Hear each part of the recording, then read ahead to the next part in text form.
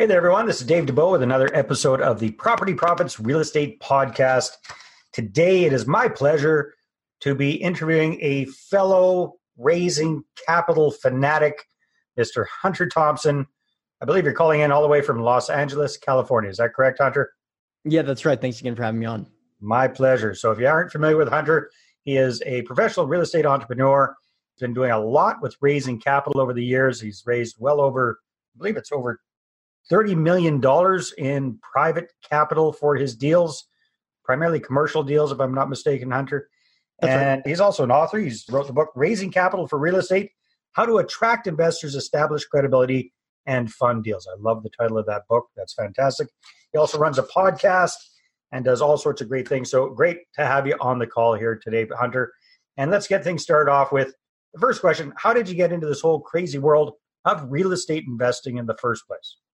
Yeah, this is something that I really enjoy talking about because I think it's counterintuitive. I think a lot of people, when they tell their story about real estate, it starts with 2008. The same is true for me, but it was kind of like the inverse of that. I was really insulated from what happened in 2008 because I was still in college. And so when 2008 happened, I had been studying economics. I was very interested in the financial sector. So I saw it as a massive opportunity. I really didn't get wiped out. It was like, okay, blood is in the streets. Now is a good time to focus on this asset class, just financial markets in general. And so I started studying the stock market, reading Charlie Munger, Warren Buffett, et cetera, started investing in stocks, value-based investing, started to see success there as most investors did if they started in 2008. And it really wasn't until 2010 that I kind of had my last straw moment. This is something that I don't hear people talk about, but for me, it was my very, very clear moment in my background, which was the impact that the European debt crisis had on the US markets. I had been obsessing over the capital markets. I had been reading everything that was available to me, spending hundreds of hours, if not thousands of hours, learning, investing. And then all of a sudden, out of nowhere, everyone on CNBC is talking about the Greece bond yields and how if the Greece bond yields go above 7%, the S&P 500 is going to collapse. And if it went below 7%, the S&P 500 was going to be fine. And this was happening every single day. It was calling intraday swings of the Dow Jones of 600 points, 700 points. And I just remember thinking, what am I doing? I spent all this time researching and I never read anything about something as obscure and unmitigatable and unpredictable as the Greece bond yields. I've got to find something that's simplistic enough that I can actually conduct due diligence and mitigate some of those risks. That quickly led me to real estate. Yeah, so it's all about gaining a little bit of control over your investment, right? Instead of being just held in the wind there by the, yeah, it's a good point. I mean, I don't understand the markets anywhere near as well as you do, but yeah, just that idea of something that far away in a country that small affecting the rest of the world so much, it's mind-boggling. So, okay. Exactly.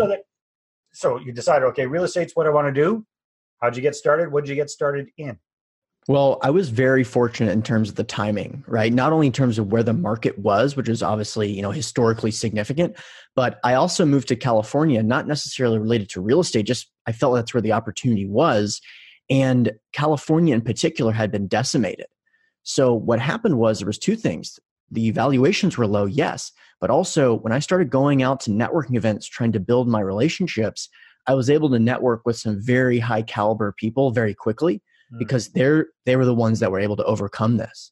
They were the ones that were able to keep their shirt during this massive collapse. And so the foundation of my perspective on investing was forged through those individuals that I later would come to find out were some very influential investors. And I was introduced to the world of syndications very, very quickly. That's not typically how most people get into real estate. Typically, it's, I bought a $30,000 house. I bought a $50,000 house that rented for $500 a month. And then maybe you work your way up to commercial if you're interested in pursuing that professionally. For me, I was introduced into the world of passive investing through syndications very, very quickly on. And once I understood the vehicle, from my perspective, I was thinking, okay, the return profile is somewhat similar. I get to be diversified across multiple different asset classes across the country, and I get to depend on someone else's time, energy, and expertise. I'm going to do this a lot. And that's really how I built my business. Now, back then, the word syndications, that was not a very common term. That was something that was typically where only people that were in like high net worth circles use that terminology. Mm-hmm. Now, because of the popularity of crowdfunding in particular, that's become a very in-trend vehicle. And, I wouldn't say that I created that or anything like that, but I definitely was the benefactor of that rise in popularity. Okay, so for those folks that aren't familiar with exactly what a syndication is, why don't you give us your definition of a syndication? Yeah, so the important part about investing in syndications is twofold. The first is rather than purchase one property, if I have $100,000, rather than buy one $100,000 property, I'll pool together my $100,000 with 10 other investors or so that each have $100,000. And cumulatively, we can buy into a much larger property than we would have been able to individually. But the key here is that when you do that, you're able to invest in commercial assets that are much more complicated. And those complexities lend itself so that your level of expertise, you have an operator, there's a huge discrepancy between a mom and pop owner and a best in class owner. Mm-hmm. That allows them to be compensated for the deal so that you can be just a passive investor, but they can make up for the fact that they're participating in the proceeds because they're bringing so much more to the table. And that's why I like syndications. Okay, so you found out, it sounds like you found some really sharp mentors early on, and they got you involved in the whole syndication idea. So, and now we understand a little bit about what a syndication is. It's pooling together your money together with some other investors and getting into a much bigger deal than you probably could, any one of you, on your own. All right. And then working with somebody who really knows what the heck they're doing. So is that what you continue to do? Where do you come in to the deal? Are you just a passive investor, or are you creating syndications, finding investors and matching them up with operators? So when I started in the business, I started to have success, just my own personal portfolio. And I started to realize other people don't have access to deals like this. Also, they don't really necessarily have expertise in real estate. So at the beginning, I was just a passive investor and I was helping other people invest in deals that were similar to mine. But once I established a track record, I realized there's an opportunity for a business to be created here. I have a highly curated list of operating partners that I've joint ventured with over the years, and I've invested with passively. And I have a due diligence process that's far above and beyond even what a savvy investor can create. And part of this is because of the economies of scale, especially as we start to scale the business, going from 5 investors to 10 to 100 to now we have several hundred.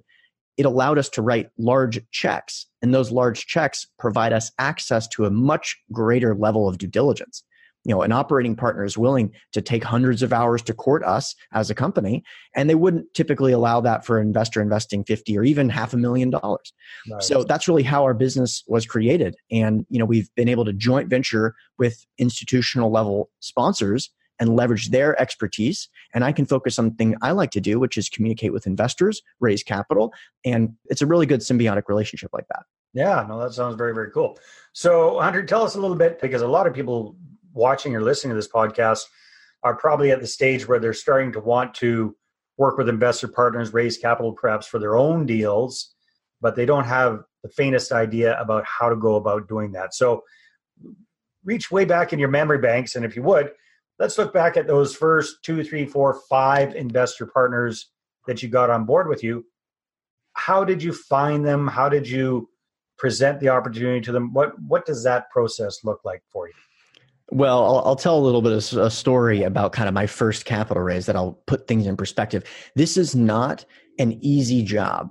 Anyone that thinks that it's easy to raise capital hasn't raised a lot of capital. I mean, you can fall on your face pretty hard. Having said that, if you do it right, it can be the most lucrative, the most sought after, the most consistently needed skill in the entire real estate business. If you have the ability to consistently write 7-figure checks or 8-figure checks, you will always have a place in the commercial real estate world. It's unbelievable. And I think people are starting to get wind of that. Now, when I started in the business, like I said, I started investing from my own personal portfolio and built up a track record over a couple of years, realized that the investment thesis that I had in my mind at the time was really focused on the mobile home park business. It was working. And so I decided to kind of go out one sphere of influence away from my intimate, friends and family, my immediate family, like their cousins, their aunts, maybe their +1s or +2s. And I threw a luncheon only for accredited investors where I was going to talk about the mobile home park business, and at the end there's going to be an opportunity to invest. I was very excited. 30 people came. There was at least $30 million of net worth in this place. My goal was to raise $500,000. And I agreed with my operating partner, don't worry, it's going to be no less than $500,000. And he even allowed me to go up to $1 million at the time. So we had a lot of flexibility there. Was very knowledgeable about the asset class, was so excited about it. I mean, I'm sure some of your listeners are familiar with why the mobile home park business is so compelling, but in my opinion, there's just nothing like it. It's still really fascinating, but at the time, it was even more compelling. Went through all this, and then at the end, passed out a piece of paper where the investors could write down how much they're interested in investing, and raised a total of $0 in a room of 30 million. Wow. So what happened? I was devastated. Yeah, I would imagine. Basically, I'd already committed to be a real estate investor. I already committed to be an entrepreneur. I had told people that I was confident I was going to raise this $500,000.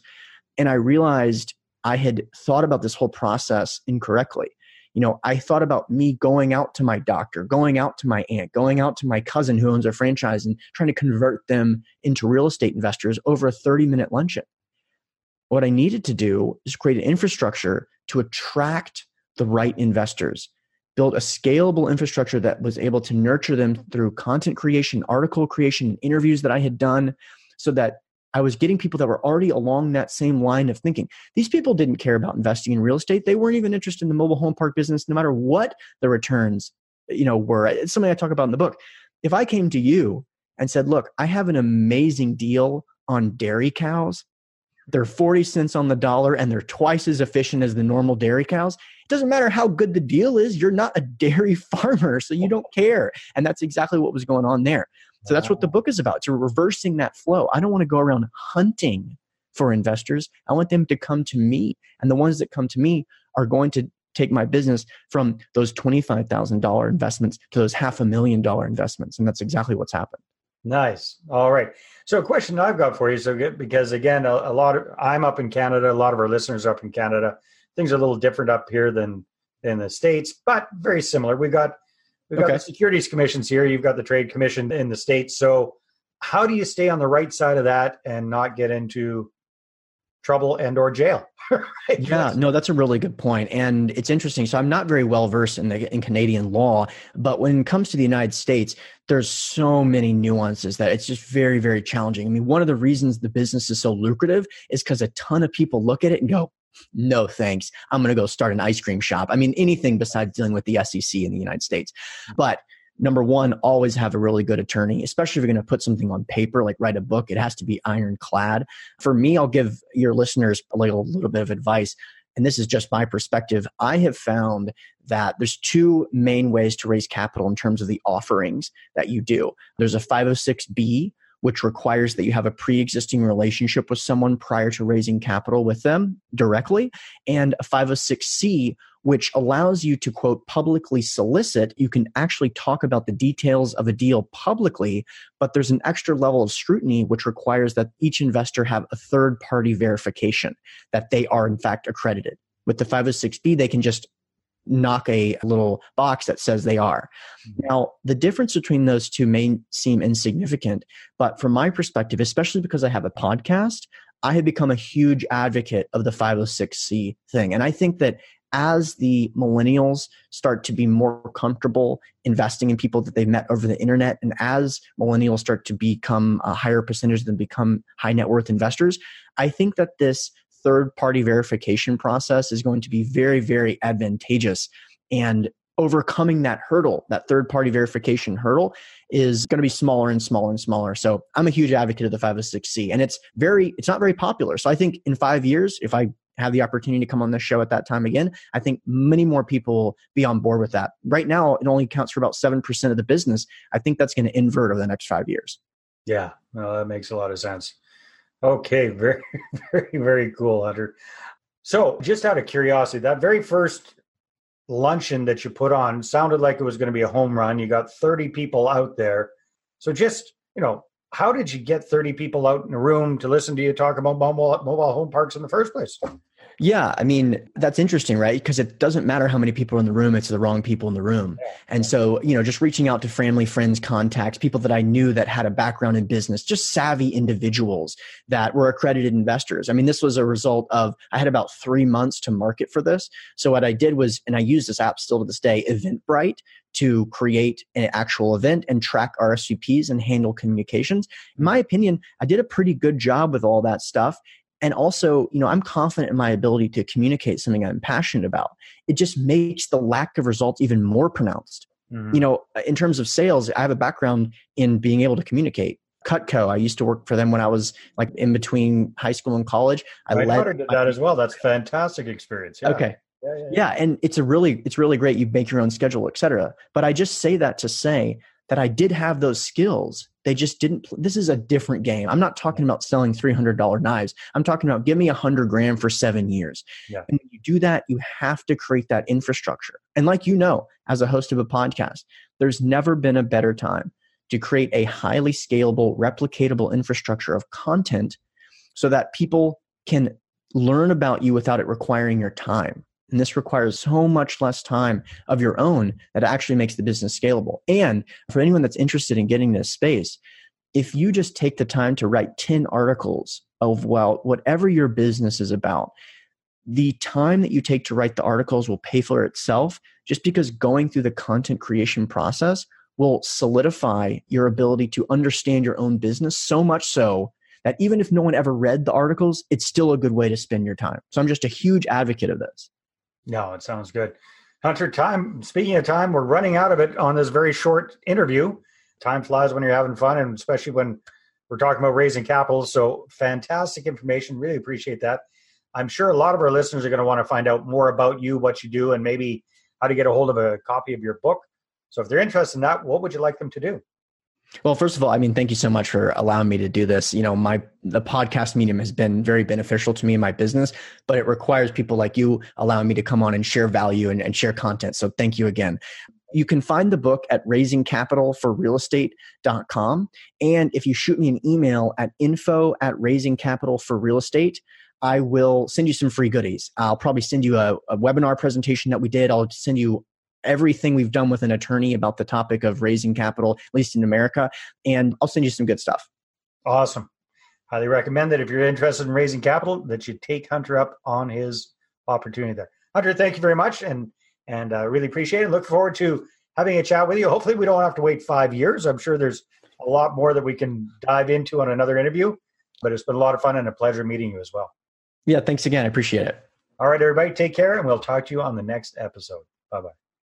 Well, thanks very much for checking out the Property Profits Podcast. If you like what we're doing here, please head on over to iTunes, subscribe, rate us, and leave us a review.